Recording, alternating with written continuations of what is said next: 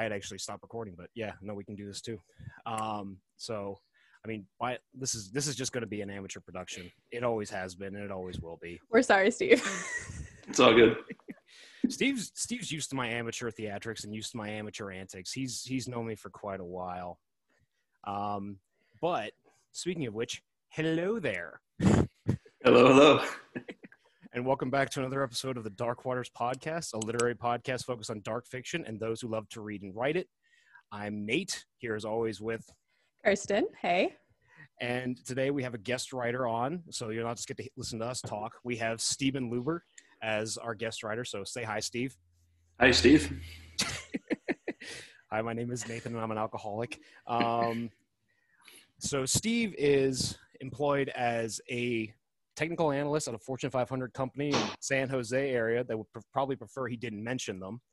And in the spirit of that, I'd like to give a disclaimer that all opinions expressed herein are the opinions of the individuals and not the institutions or organizations with which they are affiliated. That being said, let's get on with the show. So Steve, would you like to give us anything else about you? Is there anything the listeners should know? Have you been published before? If so, where? Tell us a little bit about yourself. Well, I was going to do the likes long walks on the beach joke, but you already made that one in a previous episode. I see why you guys are friends now. Yeah, the dad humor is still pretty mild. But yeah, I mean, I've published about 15 places so far, most of which are under pseudonyms. Under my name, you can find things at themeofabsence.com as well as miserytourism.com.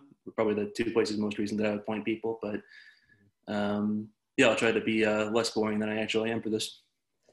You're absolutely delightful, my man. You are absolutely delightful.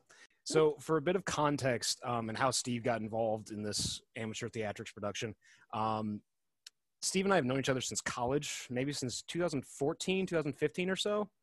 Yeah, something like that. Yeah, we met over a shared interest in, shall we say, supernatural happenings at our alma mater. There were some rumors of some very suspicious goings on that we kind of bonded over. And since then, we've built a friendship on memes. The best friendships are built on memes. They don't actually involve dialogue. It's just memes back and forth. Yeah, it's memes, Russian literature, and then friendly teasing about our respective churches because, you know, I'm Catholic, he's Orthodox. It's Russian Orthodox, right? Yeah, I mean, orthodoxy is orthodoxy across the traditions, but yeah, if I have to pick a team, that's the one. Yeah, you'll pick the Moscow Patriarch as well. So, all right, I get you. I see how it stands. As he takes a drink of whiskey. Hey, if you're not fasting, Steve, I would expect you to be drinking anyway. So, No, our fast starts this Saturday, so I got a little bit of time. Okay, all right. Well, then, good luck. Have blessed fast. And is this one of the minor Lents or a great Lent? No, this is big. This is leading up to Nativity. Okay, well, have a blessed nativity then. I feel like such a bad whatever. Like, I don't affiliate anymore, but I just feel like I did not attend Sunday school enough to understand what you guys are talking about. No, so that's true for Nate and I in general. People just sort of look at us bewildered. Well, the thing of it is also is that when we were studying, because we studied Russian language as well as Russian literature together, so our teacher was a Russian Orthodox priest. So every single massive holiday, we'd always get like, he would come in one day wearing just plain old white as opposed to his normal black cassock, and we'd just be like, "Oh, so it's a big day, is it, Father?" So that was pretty typical for us, and that's kind of how our friendship started. As they do. So Steve, we have this lovely list of questions that we always ask our guests. So what do you normally classify under the header of dark fiction, and why do you love it? / what are you specifically looking for when you're looking for dark fiction? So as far as the definition, I guess like anything you would traditionally consider horror, suspense, or maybe a thriller type writing. And I guess I had to think about this for a little bit, but the appeal for me is more, it's writing that like in no way tries to sugarcoat the human condition, in no way tries to make it seem more glamorous or more pain-free than it actually is. It's, I think, like a much more honest way of writing, even if you're dealing with, you know, maybe some extremes of, you know, psychological conditions or violence, or you're dealing with things that are outright supernatural. There's an underlying honesty to it that I don't think you find in other genres. And I guess that's been sort of the enduring appeal for me. All right. That's exactly why we had this podcast to start with. So in terms of what made you decide to write and publish, why did you start? Honestly, it was an inexpensive hobby. But no, in all seriousness, like I remember like even like second, third grade, I would try to make my own like comic strips, mostly about like Star Wars at that time, but always just sort of found something, I don't know, that je ne sais quoi, appeal to like actually writing on a page. That's really something that's been with me through my entire life. In terms of, the more modern stuff, there really wasn't a single aha type moment, but yeah, it's just something that's been an ever growing presence in the shadowy peripherals of my life. Yeah, I'm pretty sure that's like a common thing of, I don't quite know how this started. I just had to do it. Exactly. That's kind of been a common theme throughout at least everyone that we've met that's been a writer as well. So just writers in general. It's just like well, of course I did. Right. Exactly. Yeah. What else are we going to do? It's kind of my thought for like a lot of like life in general. It's like nobody really knows what they're doing. We're all trying to go through like not looking stupid, try to pretend like we have a plan, but it's more circumstance than anything else across the board. It's a lot of fake it till you make it, but then never making it, just consistently faking it. Well, speak for yourself. I'm going to fake it until the end. I'm not going to make it. It's take strength of whiskey. Yeah. I'm sorry. I have all of my knowledge, and where I don't have knowledge, whiskey is there. So, it's great. If you can't dazzle them with brilliance, baffle them with bullshit. I like that. To that, so when you're editing other people's work, do you have a set style of trying to improve other people's work? What's your approach to working on a story? Not really a set style so much as it is trying to get behind the perspective of whoever the character or the narrator is, and try to make sure like as much of that is as much of like what they're feeling, what they're going through, what their perspective is as possible gets out on the page. Because I think, at least in my experience, like when I'm writing, I have a pretty clear idea of what's going on in my character's head, what their motivations are and so on, but it doesn't always translate onto the page that anybody else would understand it. Mm-hmm. So I guess that's really the first and foremost thing that I'm trying to be cognizant of, but not really a particular style or anything like that. Okay. And then, so let's go with a hypothetical situation then. You've been published, you've won awards, you've had a successful career in letters, whatever that means. Who would you want your work to be compared to? So this might be the single strangest answer you ever get in the history of this podcast, but if you can imagine a combination of H.P. Lovecraft and C.S. Lewis. That's not weird. I love that. I love that a lot. I would read that. Like if that was what it was like on like the, when you walk into a bookstore and it's like our staff recommends and it was a combination of H.P. Lovecraft and C.S. Lewis, I would buy every copy and be like, you have one and you have one and you have one. The Call of the Lion, the Witch, and the Wardrobe. Or something like that. It gets your attention, doesn't it? One catchphrase. No, that's amazing. You should totally like pitch that to an agent and be like, this is how you need to sell me. And having read a lot of your work, I'd say that actually applies because there's a very strong theme of philosophy and theology that runs through it, and then you definitely are creepy, in the kindest way possible. You're a very creepy writer.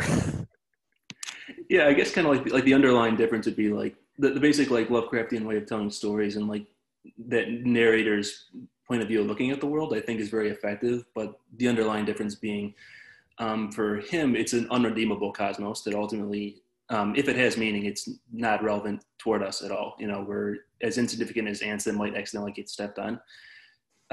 Whereas mine, it's gradually you find out that there is, an underlying meaning to the universe. There is underlying value in each individual life that you only really come to realize over the course of a lot of hardship and, genuine supernatural affliction. But it's a lot easier to try to have that idea in your head rather than actually make it come out over time. Yeah. That is a really cool answer, though. Yeah. Is there a story you've always wanted? Well, like kind of going off that, like, is there a story that you've always wanted to write or see in writing? I guess like the macro project that I've been working on for a while, an excerpt we're going to get in a few minutes. I have 3 novels outlined that are basically tackling on this broader theme. I have about 400 pages total so far, about half of which are garbage. But basically, it's taking real folklore from Ohio, Pennsylvania, upstate New York, and having characters in the modern day or recent history sort of stumble into them and find out it's all true. And it's kind of, I mean, Nate has a little bit of experience with this too. There's a lot of like really rich like oral and urban legend tradition, like in our part of the world, that I don't think is either being passed on in a very faithful way or just sort of is acknowledged at all beyond the local area. And I think sort of trying to capture it in this medium is something that's really worth doing. And if we can become rich and successful over the course of it, all the better. Love that. Yeah, no, Yeah, this was one I wasn't really sure how to answer because I guess that kind of reflects on the kind of reading I typically do. Oh no, it's a hard question. Peter Ellis had a composition of different Celtic myths that he produced, which I think is just called Celtic Myth and Legend, where it's hard to describe. Like his way of storytelling is both very faithful to like the actual urban legends of like the different places he goes, but even though you feel like a really genuine like sense of loss for having these things not being like an organic part of the culture anymore, it still like reflects well on like the contemporary societies of like Cornwall, Wales, Ireland, and so on. That's a terribly inarticulate answer, but yeah, I mean, like, I think a lot of us, or at least me and Nathan, had my answer was from like 10 books ago. I think Nathan is a little bit better about reading, like balancing it out with better stuff, but I don't know, like it's a weird answer. And I think what is happy is different for everybody. So like, that sounds really interesting. Just like kind of fits in with the type of writing you do too, that if it's more myth-based. I think the positivity of that is that it's talking about how certain traditions also get melded in with the modern society, and that to me is actually like a really interesting point of view that I really enjoy, and I need to actually read that book now. So thank you for bringing it up. Yeah, I mean, I think you guys would both enjoy it. Like a lot of it was literally him as like a younger man, like just doing like car tours of like the countryside and just talking to people. So it's, it is like really edited so it'd be readable for the modern audience, but it is, sort of as organic as possible, like a continuation of like what you would actually have previous generations like sitting around the fire, telling each other. I mean, that's kind of half of what we do here anyway, isn't it? Kind of, yeah. Yeah. I'll bet. Yeah. So speaking of stories that we're going to tell around the fireplace, can you give us a bit of context for what you have for us today? Because this isn't purely a short story, is it? It's part of something longer, isn't it? Yeah, so this is, it's probably going to wind up being chapter 2 of the first book, where you're still introducing like one major character per chapter. Mm-hmm. As I, tried to start describing before, it's based on real folklore from sort of the Great Lakes region, but told like in the modern day. Mm-hmm. So the character that you're going to get introduced to is someone who had her husband disappear in the context of like a broader series of missing persons cases in a thinly veiled town in Northeast Ohio. That would be an obvious reference to people that are from the area. Yeah, and it's just kind of basically what I'm trying to do is you have about half a dozen main characters that each start off with like their own storylines, but they gradually brought closer and closer together by the end of the first book. And it's like, how many books do you imagine in this series? Not going to be more ambitious than 3. That's kind of where the outline exists now. But I mean, a lot of the short stories that I've written are also sort of peripherally taking place across like the main, I guess, macro plot. Like they all sort of take place like in periphery to each other. Mm-hmm. So I don't know, it's hard to decide exactly like what the bounds of this is going to be, mm-hmm. if it goes anywhere at all. I mean, that's fair. That's a part of the process. Part of the creative process. Well, that being said, it's your show, Steve. So whenever you're ready, take it away. Yeah, I guess I'll just take it from the top then. Sounds like a plan. Thank you. So it starts off with 2 newspaper clippings. The first is from April 1991, the Cleveland Plain Dealer. Bodies found in an empty lot. 10 bodies were recovered by the Cleveland Police Department in a field south of the city last night. The medical examiner's office declined to comment on the precise cause of death, citing an ongoing investigation. Witnesses, however, claimed that the bodies were found lying in a circle, with their heads toward the center and their feet sticking outward. No signs of struggle were evident on any of the corpses, and no identities have been made public. We will continue to report this story as it develops. The second clip is actually a book excerpt from Magic, Mystery, and Murder in the Rocky River Valley, Miskatonic University Press, Arkham, Massachusetts, print 2027. Many of those interviewed recalled a strange sense of lethargy that befell the region in the late 1980s and early 1990s. One man said it was like, quote, the end of a long workday in which the whole population was too tired to continue, yet couldn't punt their card yet, unquote. While such a subjective claim is hard to judge, few doubt that Northeast Ohio, now known in some circles by its acronym, NO, had plenty of legitimate cause for exhaustion. Financial hardship had become the normal state of affairs, with trickle-down economics doing little to alleviate the pain. After years of struggle, it is perhaps logical that a certain number of people will experience various conditions linked with, or adjacent to, insanity. Mental stresses are uniquely challenging and cannot simply be confronted like physical obstacles. Though not as well documented as chronophobia, better known as cabin fever, the authors of this volume would like to submit the thesis that a similar stress became epidemic in Northeast Ohio during the time in question and may be responsible, at least in part, for the strange events under discussion. We then go into the main body of the chapter, which is just titled Present Day. Angelica Portier began her day with a deep sigh, though to anyone watching it would have seemed like nothing more than an exhale. She was no longer as exhausted, distressed, and grieving as she had been in the days after her husband disappeared, but she didn't hesitate to use this appearance when she wanted to avoid undue attention. She still owned the house that she and her Michael once lived in, though she stayed there less and less often anymore, preferring instead to spend her nights in the bed of various amours on the far sides of town. She had developed this habit once the first anniversary of his disappearance had come and gone, when she was sure in her heart he was never coming back. Today was different, however. Today she woke up in a 3-star motel just outside the Falls. She was supposed to meet the police investigators later this afternoon, even though they had already come through their house several times now, looking for anything related to Michael's disappearance. Intellectually, she could appreciate how they were being thorough and the reassurance that they were trying to offer the families that disappeared, and considering them the actions of diligent investigators. In practice, however, she thought that they were beating a dead horse and that their continued bothering of grieved loved ones was bordering on real assholery. She would have later told her sister that she knew something was wrong, somehow. She would have, but she had not been in touch with Devin for almost 5 years now. She would have known something was wrong because Michael never went to bed in his work clothes. Their nightly routine was almost always the same when he emerged from his study, after spending exactly 2 hours in there. They would change into their his and her sweatpants, return to the living room, and each have a glass of red wine before watching a single episode of Seinfeld. This might seem like a weird habit, but it served the purpose of going to bed in a lighter mood, reminding them not to take the minor episodes of their own lives too seriously. The night before his disappearance, however, he chose to remain in his collared blue shirt and khakis. Odd, but then again, he'd been very tired recently. Michael had always been a bit eccentric, a bit zealous in his hobbies and interests, but this was something she had always loved about him. He was someone that pursued his curiosities with absolute honesty, and for someone who had often grown up in an era when things were often derided, this made him authentic in a way that was downright refreshing. He should have been happy when the old books arrived. He would come home from work every day around 5:45, grab a single beer from the refrigerator, and never more than one, mind you, and meet her in the living room. Sometimes they would make love, sometimes they wouldn't. Their marriage had reached that stage where the honeymoon high was a distant memory, yet he still managed to keep a worthy flame kindled. On the occasions where amorous love were not in the air, they would spend some time in each other's company, often by just simply taking a much-needed nap for an hour or two. After their love, or nap, or both, they would usually prepare their meals together. Unable to have children, they had taken on various hobbies. A couple's cooking class was the last thing a younger Angelica could have pictured herself doing, but Michael drew things out of her that she never knew were there. Angelica Portier, known as Angelica Delpoir back then, had come from money.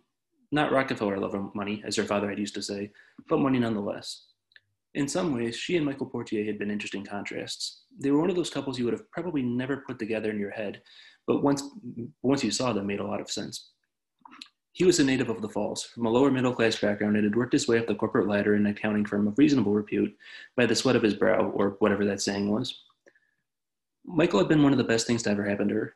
She always felt warm and cozy around him, feeling alive in a way that she never knew she could before. He had met her back when she was the often unhappy and exceedingly self-conscious second daughter of Stan and Jenna Delpoir. But that her had since moved on, making way for the new her, the 34-year-old Angelica Portier who had once been so happy.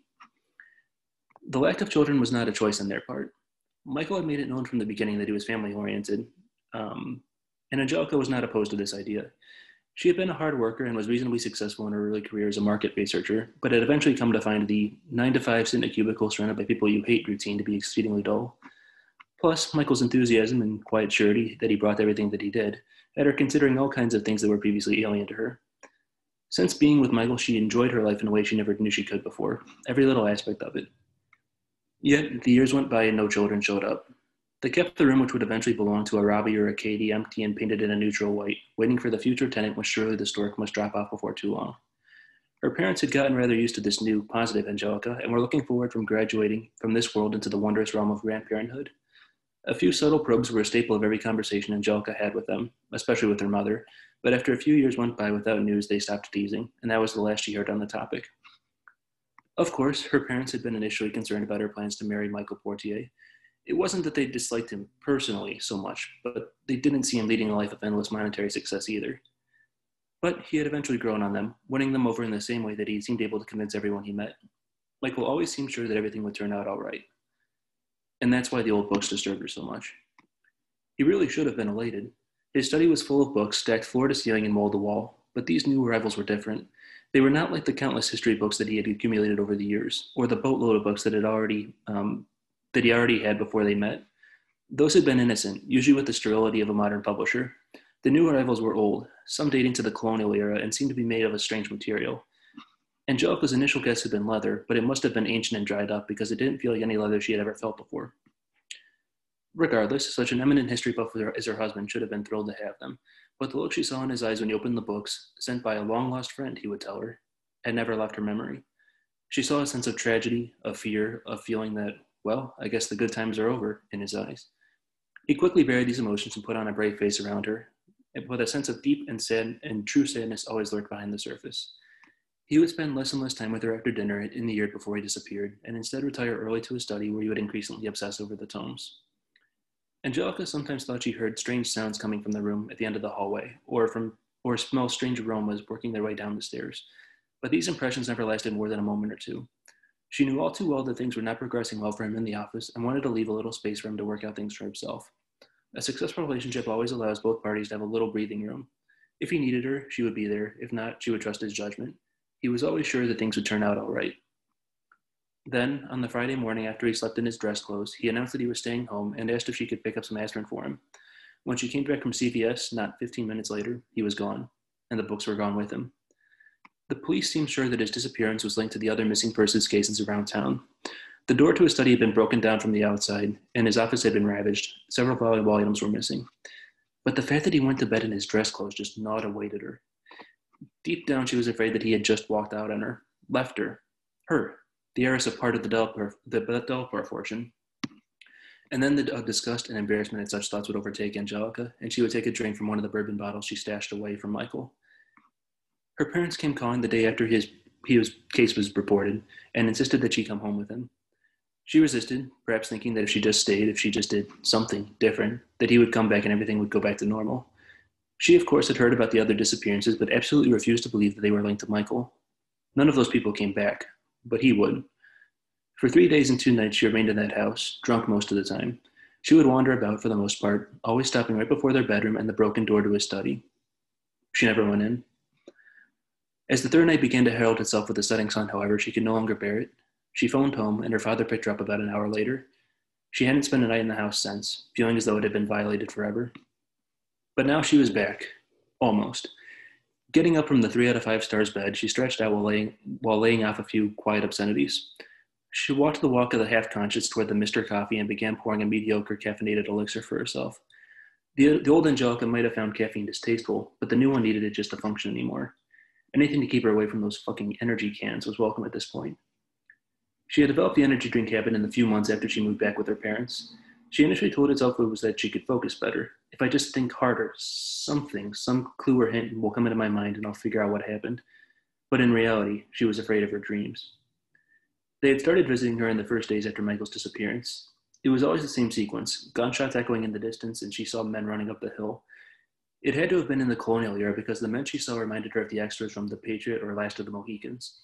She seemed to be observing them from a distance of about 200 feet, looking out through a window or maybe an open door. Periodically, 1 or 2 of the men would drop to a knee and take a shot from his musket up the hill, but she couldn't tell toward what. Shouts were sent back and forth in an evident attempt at coordination, but the scene largely seemed to have been given over to chaos. And then the chanting would start. It began the same way every time. When would just begin to crest the hill, a woman's screech would soon overtake everything. It was a truly awful sound, as though nails were being dragged across a blackboard, helium was being let out of a balloon, and glass was being shattered all at once. The men were stunned to a halt, some dropping to their muskets to cover their ears, and others actually some dropping their muskets to cover their ears, and others actually getting physically knocked over. It was the worst sound she'd ever heard, and she was absolutely desperate to avoid returning to it. Hence, her own unique version of a drinking problem. Waiting for her good enough coffee to brew, she unconsciously felt for her phone and pulled it out of her pocket. She had developed the habit of dressing in her street clothes, and completely oblivious to the connection this made to her past a few years ago, only to see that it was already 11:45 a.m. Noon. Why did she keep doing this to herself? And scene. Awesome. Few stutters in the mix there, but not as bad as it used to be. Sounded good. No, it sounds good. Thanks for reading. We appreciate it. So there were a couple of things. We did have some notes on it. And some of the notes I've actually noticed as we went through, as you were reading, some of the notes that I had were actually resolved because it made a little bit more sense as you were reading it out. So one of the things that we remarked on, and this is actually going to be fun because you actually get to see a little bit of competition between me and Kirsten. You're a very subtle writer.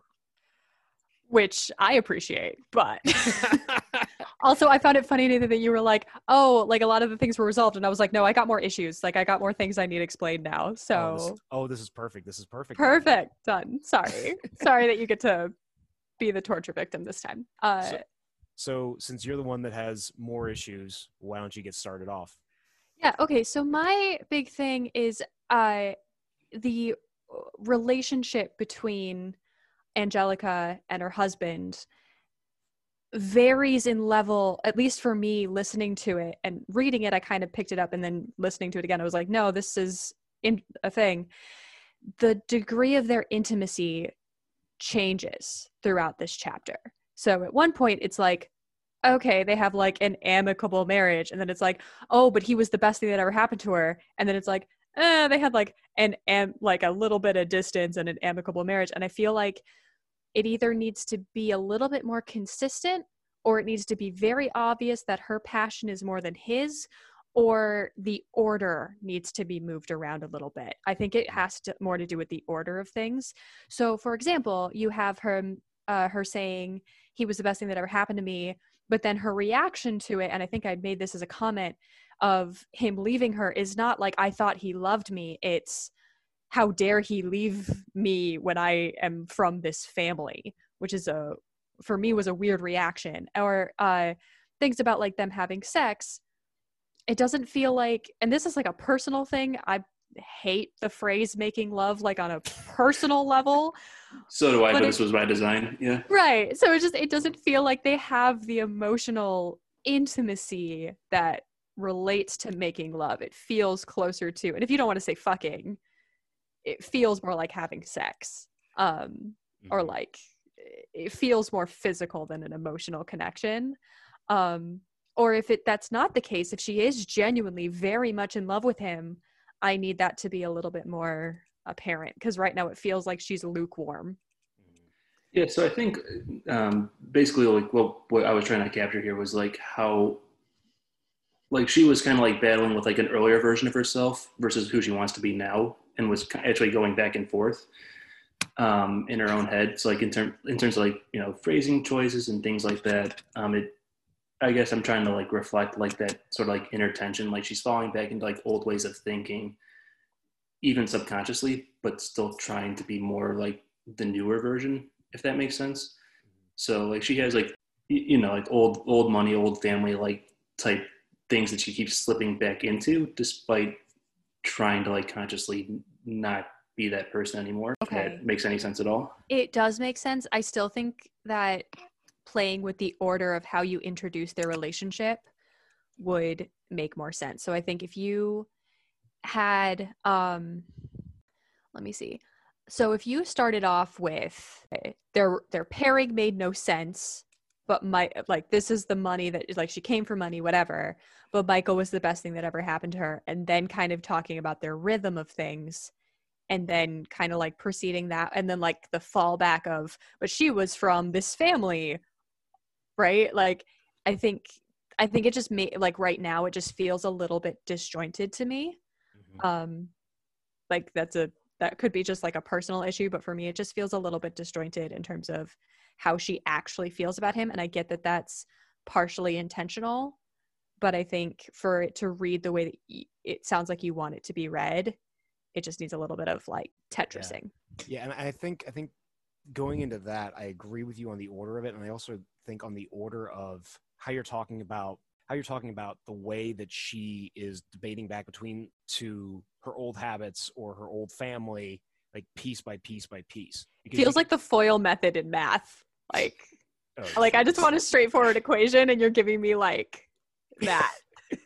You have to like break out all the different parentheses, and it's like it's almost like which is a weird metaphor, but it's one of those things where you are trying to break this down. Also, also I don't get quite the connection between, because you go from this, that, like they liked each other, but then he was in a suit, but then this, that, and then you say, I'm confused on how the paragraph about her parents being initially concerned about her plans to marry Michael, how that leads into, like, Michael was always seemed sure everything would turn out right, how that leads into why the old books disturbed her.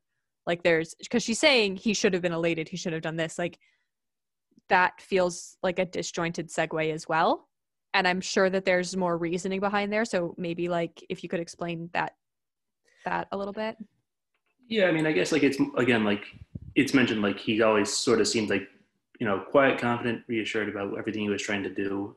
For instance, like he was able to win like over her parents despite like initial hesitancy. And that's just sort of another instance of like why seeing him like so disturbed at getting, you know, some books in the mail was like such a bigger deal, I guess. Yeah, I mean, this is very much like a first or second pass at this chapter, so I'm not pretending like it's a masterfully crafted, you know, work or anything like that. Mm-hmm. So I think actually like that first, like that last sentence of that paragraph, Michael always seemed sure that everything would turn out all right. That's why the old books disturbed her so much. Like the pairing of those two actually works pretty well as a flip, because as you were reading it, like I definitely sensed the mood switch, and I think that's what you wanted. But I think the paragraph up above that, where it's talking about like her parents and how he was able to convince them, I think that's the part where like that last sentence almost seems like a little bit disjointed from it because of what you're trying to do with like the mood switch. It's like if that last sentence were on like another paragraph, I think that would actually work. But I think just like that little linking logic, like, oh geez, I said linking logic. Sorry, that's a term from work. But like that link between those two, that's where it gets a little bit weak. And then once you have like Michael always seemed sure that everything would turn out all right, that's why the old books disturbed her so much. That switch works, but a little bit before that, that's where it seems a little bit weak. I wonder if you could move those two sentences to like put them in the same paragraph, but maybe have them end. So Michael was always sure everything would turn out all right. That's why the old books disturbed her so much. But put that at the end of, he would spend less and less time with her after dinner during the year before he disappeared, and instead retire early to his study where he would increasingly obsess over the tomes. Michael was always sure everything would turn out all right. That's why the old books disturbed her so much. Or like somewhere in that paragraph, put it there instead. So that it's more of a, I don't know, like I think it just like for clarity's sake to be like, she's concerned because he's concerned. It's the linking of his idea that everything would turn out all right is also linked very much to his work. And then because the books are impacting his work, that's where like you've drawn that connection between this thing where he's very, very focused on it, and this thing comes in to disturb everything. Like this shipment of books comes in to disturb everything, if that makes any sense at all. Yeah, no, that's fair. Yeah, for sure. It's another one of those things where it's like stuff makes sense in your head, but, you know, does it actually translate to people that have never looked at this before? That's why we're here. Yeah, absolutely. Because like the premise of it, I like that it's so creepy. I also find it really funny that Nathan and I had a complete different, like, just about the hinting of the leather of the books. Were we right? Is it supposed to be human skin? Yeah, or at least something close approximate to that. I actually thought like I was like the subtle way I wrote it that like that might be a little bit much. Like even that might be a little bit too like I don't know. Oh Cliche, no, I liked it. I think it like because if you don't get it right away that it's like that it is human skin or that it is something like human skin, it's that like there's something wrong. There's something wrong with these books. Mm-hmm. Well, I mean, like people like us like read this kind of stuff all the time. It's like, aha, you know, it's gonna be like, yeah, like that. But you know, for somebody that has like no context for this whatsoever, like that character, I don't know. I guess like that was kind of like the I don't know if I get like an in joke between me and the readers that like we know what's going on, but like the character on screen doesn't, like an old movie kind of a thing. But I think that's a valid thing of actually like having those in jokes. And I guess my comment was more to the reader who doesn't read this stuff all the time, where it's more of like you got to hit them over the head with it. But I agree. I hate to say I agree with Kirsten. It's something that kind of sticks with you, where it's just like it's kind of like leather, but it's just not, and it seems wrong. And so I think like so it's appealing to like the reader's senses, right? So you're giving them touch of like there's something wrong about how these books feel. So it's not just the emotion of like these are old books that's got that her husband's having a reaction to. It's also like, oh no, there's like something wrong with them. mm-hmm. So I liked it. Yeah. On that note, there was one I was maybe this is going to be like something Earl like explained later on, but it's fine. She saw a sense of tragedy, of fear, of feeling that, well, I guess the good times are over in his eyes, like when he was looking at the books. Okay, if these are, so my first reaction was like, so these books are bound in human skin, and then it's like, oh, well, the good times are over. I'm like, so he's sad he's not a serial killer anymore? Like, I'm not saying that that's what you meant no. my brain to do, but I think that there needs to be like either cut that or change it to something, because if that is the in-joke and people get that that's the in-joke or like get that reference, I just like, I don't know, like just, oh man, my murdering times are over. No, I think, yeah, I agree. Is that like, because I think the way that you're looking at it, Kirsten, is where it's like now she's aware that he has like this really weird, like part of his life. And for me, it's more of just that, like these books carry such weight with them that this is unavoidable. Like tragedy is now unavoidable. Yeah. I assumed that was what your intention was, but I couldn't, like, that was my knee-jerk reaction was, so he was a former serial, like, what, so I would just suggest, and this could just be a me thing, but I would suggest maybe changing that to something like she saw a sense of tragedy, of fear, of, I don't know, impending doom, of like just changing the phrasing of that ever so slightly to be like a dread is coming in rather than like a, shucks, she's gonna find my murder closet, you know? Sorry, does that all make sense? Is that all like, yeah?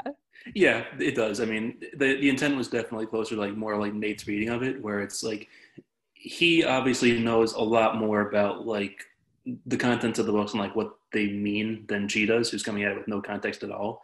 So like, you know, like Nate was saying, like sort of like the blood, the life just like, you know, drains out of his face. So then like he like puts like a brave face on. It's like as soon as he like turns around and faces her again and realizes like she's looking at him. Mm-hmm.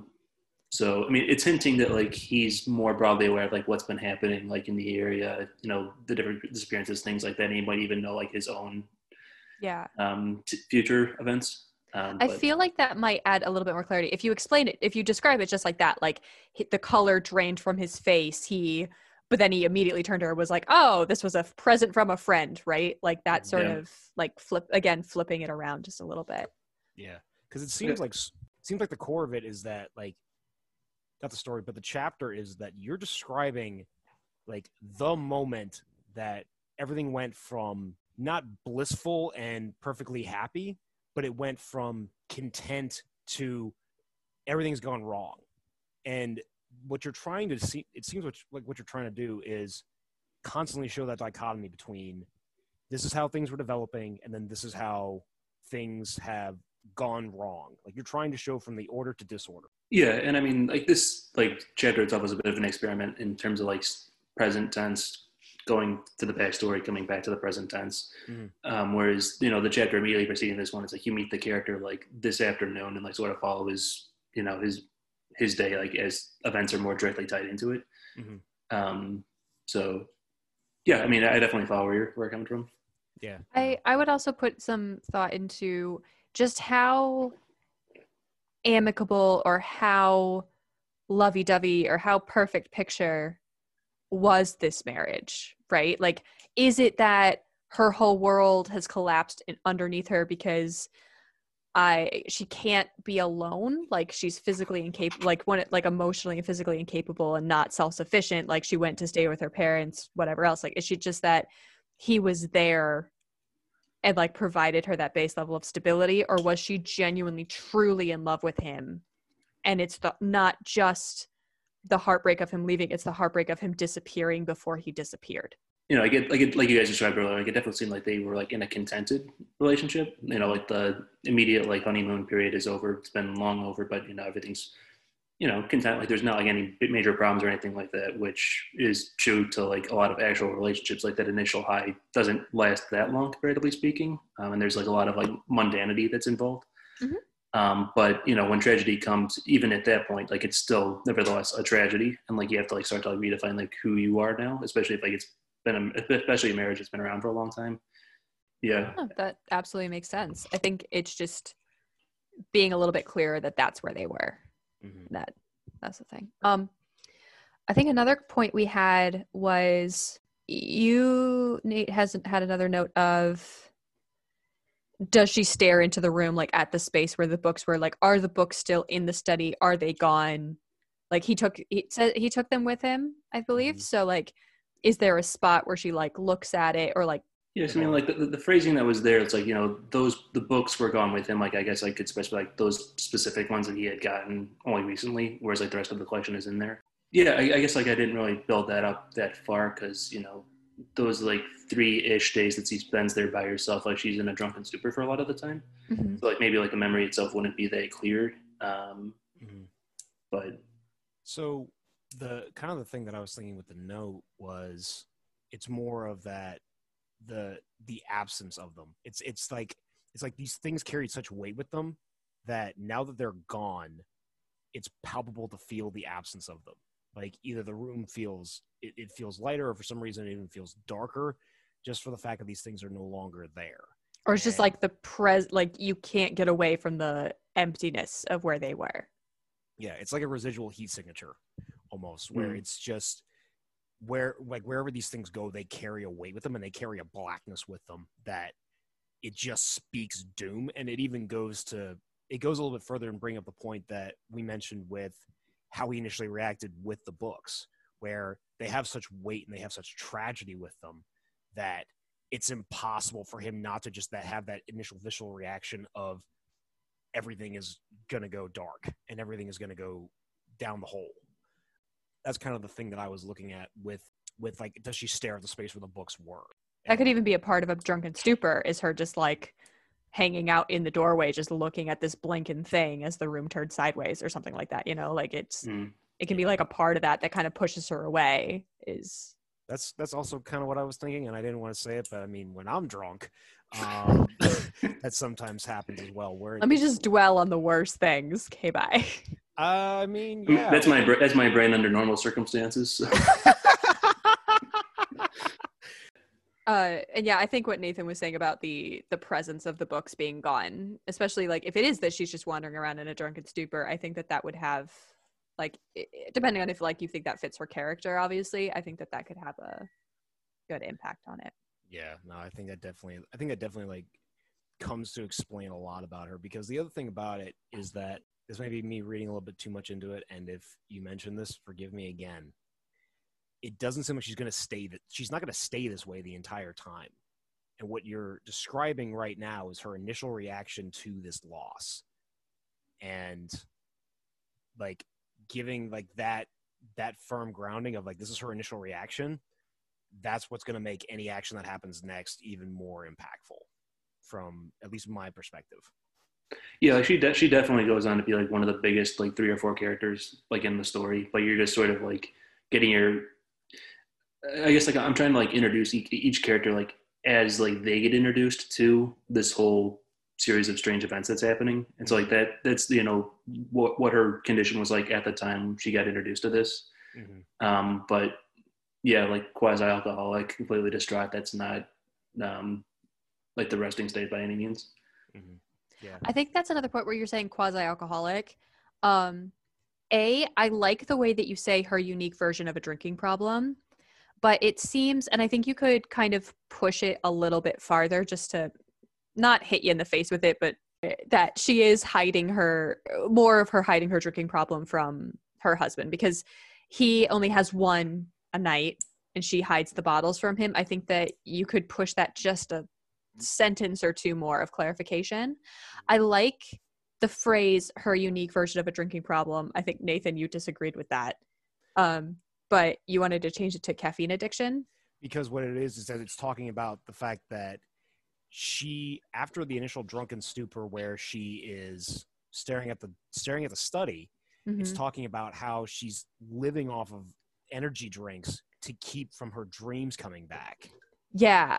I think if you clarify more, like if you just push the quasi-alcoholism a little bit, whatever way you choose to keep that phrasing, have it as either an accompaniment to the quasi-alcoholism or as a replacement for the quasi-alcoholism. Yeah. Because I think what that also goes to is it shows like a little bit of an addictive personality. And I think also the way you stumbled on something big, actually. Yeah, I was gonna say is that like this becomes an obsession for her. Am I right? Almost. Yeah, and because of that, she's actually one of the ones that puts like a lot of things together later on that like other characters miss. It's kind of, it's not really the direct basis, but Mina Harker from Dracula. Like, yes, she's the one that correlates a lot of the contents. Yes, that's like right in past everybody else's space, but yes. This is more like a 21st century version of that, I guess. Yes. Cheers to women missing a lot of things that are getting a lot of things that men miss. Including a vampire named Stoker. Shut up.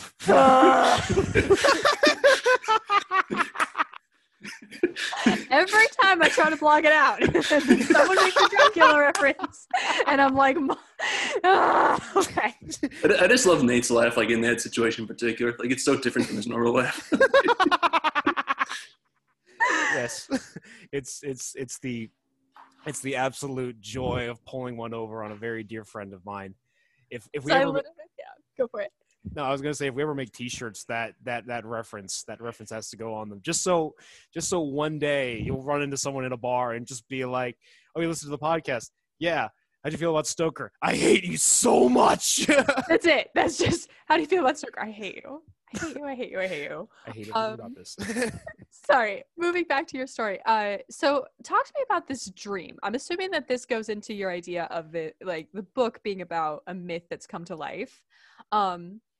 But there was one part in particular, it said she seemed to be observing at a distance of about 100 feet, looking out through a window or maybe an open door. Periodically, one or two of the men would drop to a knee and take a shot from his musket up the hill. She couldn't tell what.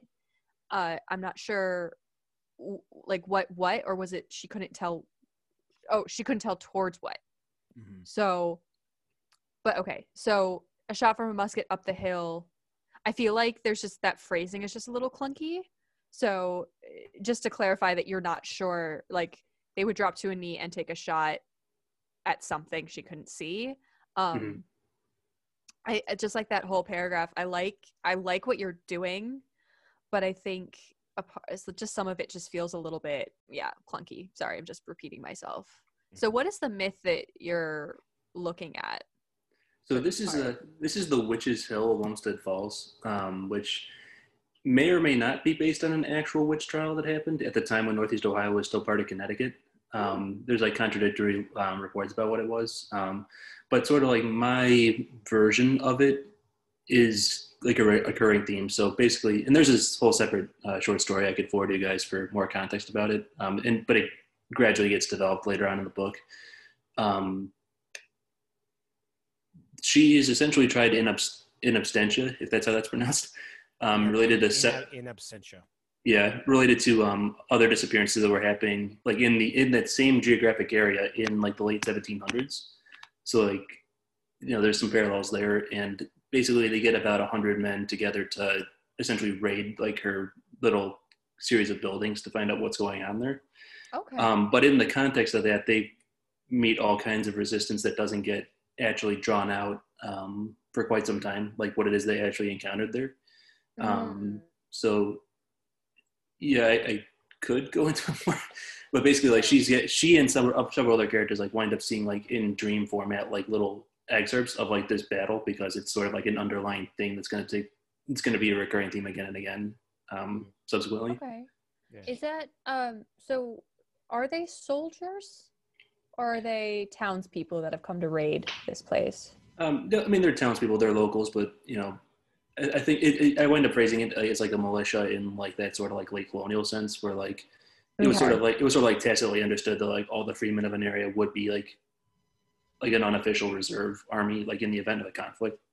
Mm-hmm. But yeah, not like a super regimented, everybody's wearing red coats kind of a thing. No, it's not even that. It's just so when I see the Patriot or Last of the Mohicans, I'm thinking of like a more put together army. Maybe I'm misremembering. Mm-hmm. So, but like that was whatever my interpretation was. Like that can be if it's militia, that makes sense. Yeah, I think like I was Yeah. trying to just get like a sense of like the time period with those references. Like, it's roughly like that colonial era. It's like not something more recent. I guess that was kind of like the Yeah. thing I was trying to. No, I think that's fine. I think it's just maybe it's the way that it's phrased. Because she's 34. Yeah. Mm. She's a fairly well-to-do person. It just feels like a weird change in language of she seemed to be observing at a distance of about 100 feet. I just feel like you can make that a more concise sentence. So like she saw from about 100 feet away. Yeah. Like, just I think that would just kind of help make that a little bit more concise, because it's already a thing of it's a dream sequence. It's a little confusing. You don't know what's happening. You're going to get more information as the story goes on. So trying to keep it as concise and clear as possible while the situation itself is confusing is going to help your reader. Okay. Yeah, fair enough. My long-winded explanation of my comments. I'm really sorry. No, that actually gets right to the point. That's something that I had actually missed. So thank you for bringing it up. Yeah, I think overall, I like a lot of what you're doing with the story. I think it just kind of goes into kind of figuring out the intention, and I think the reordering of things that we've already talked about would be my also sorry, just one other logic note. From in the first news clipping you have from the Cleveland Plain Dealer. Mm. Plain Dealer? Plains dealer, yeah. Yeah. Why is it only the medical examiner office commenting and not the police as well? No real thought into that. I mean, just it seems like the medical office would be like the one that would be actually making a statement regarding to autopsies. But yeah, there's not like other thought involved. Sure. I would say just as someone who's watched way too many serial killer documentaries, the police would have some statement about it too. So whether it's just the police department said witnesses claim this, or the police say no signs of struggle were evident, and then the medical examiner's office declined to give a comment, I think you have to include the police in there at some point as well. That's my only like. So I mean, overall, I like it, and I think you mentioned a short story where this is kind of brought out. Do you want to mention where is that currently published somewhere, or is that like something that you're kind of keeping in your back pocket?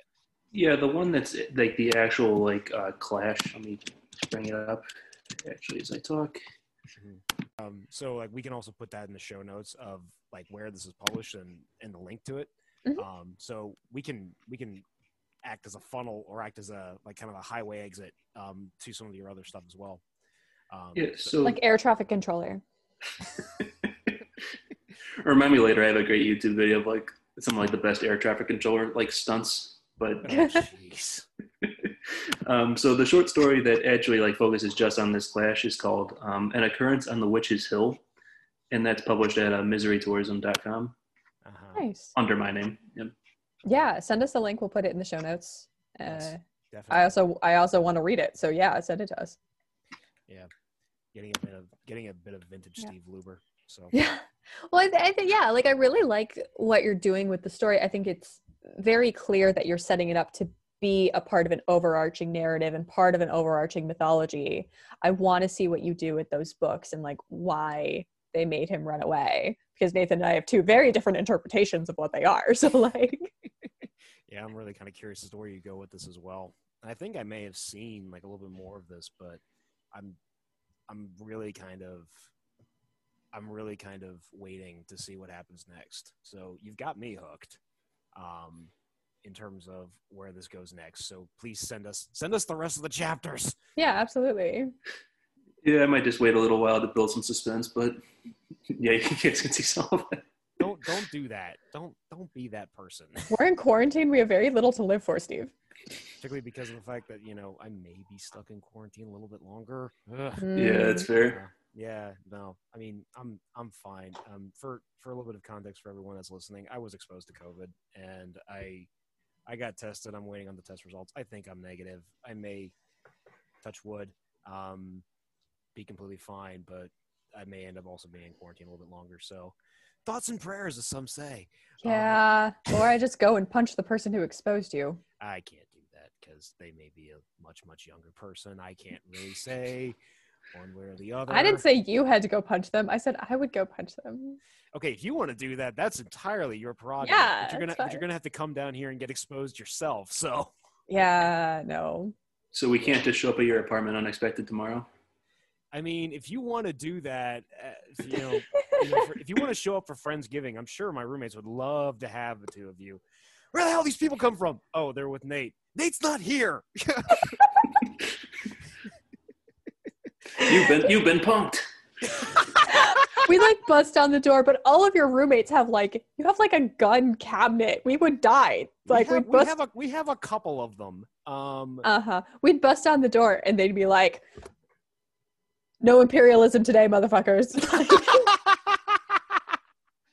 Yes, that'd be great for the it would be great. It would just be like, not today, colonizer. Yeah. That's how I feel about like families gathering. If anyone tried to come visit me this year, I'd be like, no. For context, everyone, we're recording around Thanksgiving. Yeah, we are not legitimately. What was I gonna say? Yeah, like we're not legitimately revisiting this holiday of a bunch of white people decide to go places they're not wanted and spread disease. Like, let's not do that. That's way too poignant, actually.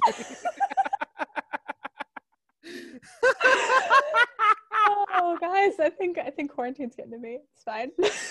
I mean, I think it's getting to everybody. It's getting to everybody on the second go around, and we're all going to be in isolation for a while. This is why this is great. It gives us an excuse to get together with new people and new friends. So yeah, and talk about murder books. I mean, there's a group called the White Buffalo that I saw in concert once, and they actually used the phrase, "Who's ready for another feel-good murder song?" And I like the White Buffalo. Yeah, they're great. But seeing them in concert, they used the phrase, "Who wants another feel-good murder song?" I was Yes! It was also right before I saw Flogging Molly, so it was a great combination. Nice. Yeah. Hang on, I want to double check this because you said murder song. I just want to. It was just, I can't remember what song they played after that phrase. No, I think they. No, I'm wrong. I was thinking of a song that was used in The Punisher, the TV show. Oh. And I was just laughing, like, who wants a good murder song? Well, that's why you were on that show. But that's I was wrong. And in my head, it's still a funny joke. It's okay. It works. I mean, it definitely worked in context. So a good match with Foggy Molly's too. It's almost poetic. No, I mean, they were a great combination. Like that was a great night. They were at the they were in Silver Spring, and they were the White Buffalo headline for Flogging Molly, and that was also when Flogging Molly was on tour promoting their new album, or what used to be their new album. And it was just, oh my gosh, it was a great concert. It was fantastic. So when quarantine's over, everyone go see Flogging Molly.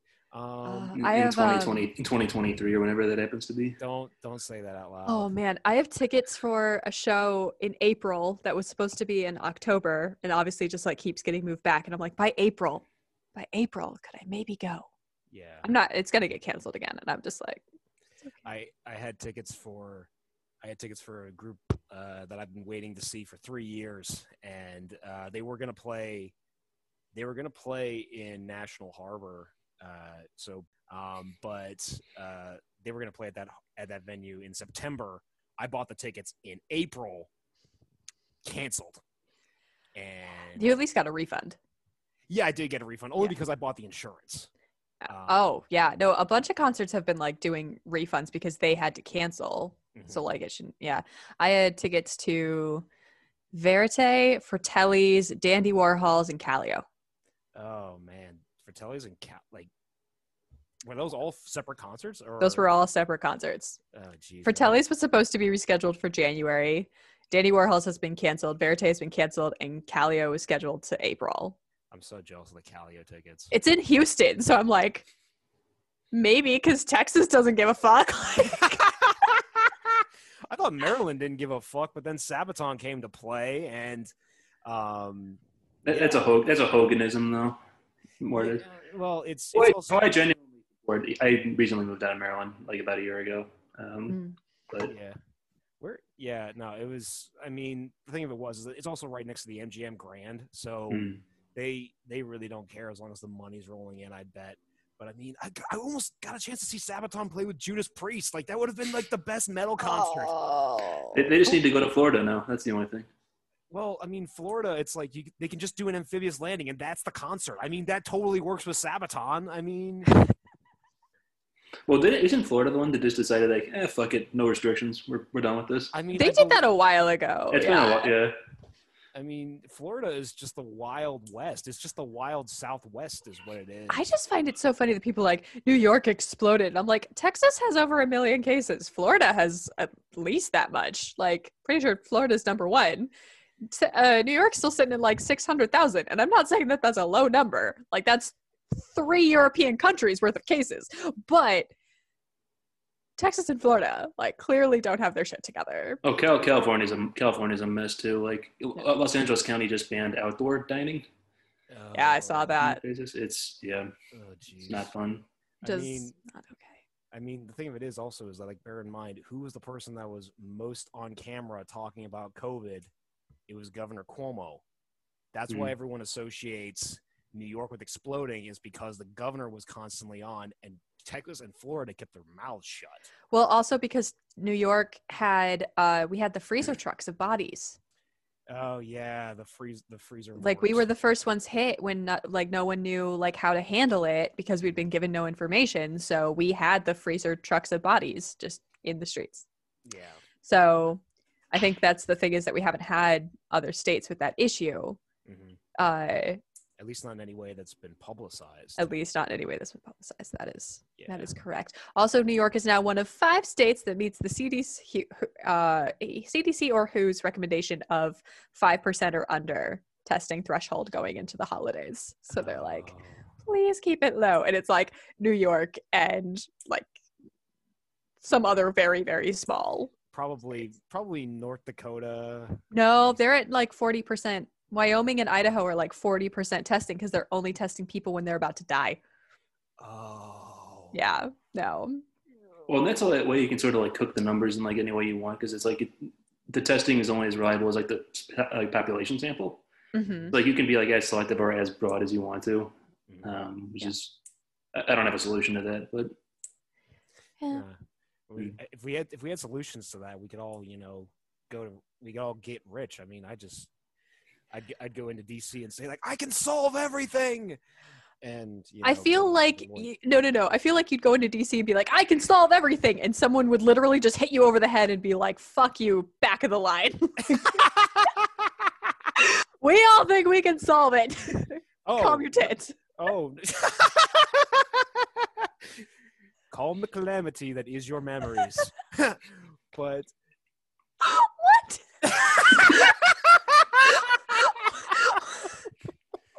The audience can't see the faces, but like your facial expression as you just shouted "what" was perfect. It's like the look of like pure like. You're all gonna get a notice about 3 days after Thanksgiving. This is when Kirsten killed Nate. Kirsten killed Nate. Kirsten just like fell down and died, and it's Nate's fault. Either way, one of us is about to die for what I just said. Yep. But yeah, no, I would like to think that not everyone in DC knows how to solve everything, because I mean, there's probably some jackwad 20-something who does, and I'm a 20-something, but I'm not, that cocky. And also, I have no authority to tell anyone to do anything. So, yeah. Just remember that this conversation started off of who wants to hear another murder song? This is why everyone listens. This is why people like. All 5 of them, yeah. Please don't mock Cheers. us. On that lovely optimistic note, we will link to Steve's websites and the short story that we mentioned in the show notes. Please submit your stories. We'd love to read them and go through this process with you, and you can maybe keep us mildly more on topic. Like, subscribe, follow Steve because he's great, and remember to always look beneath the surface. Thanks, guys. Thank you, everybody.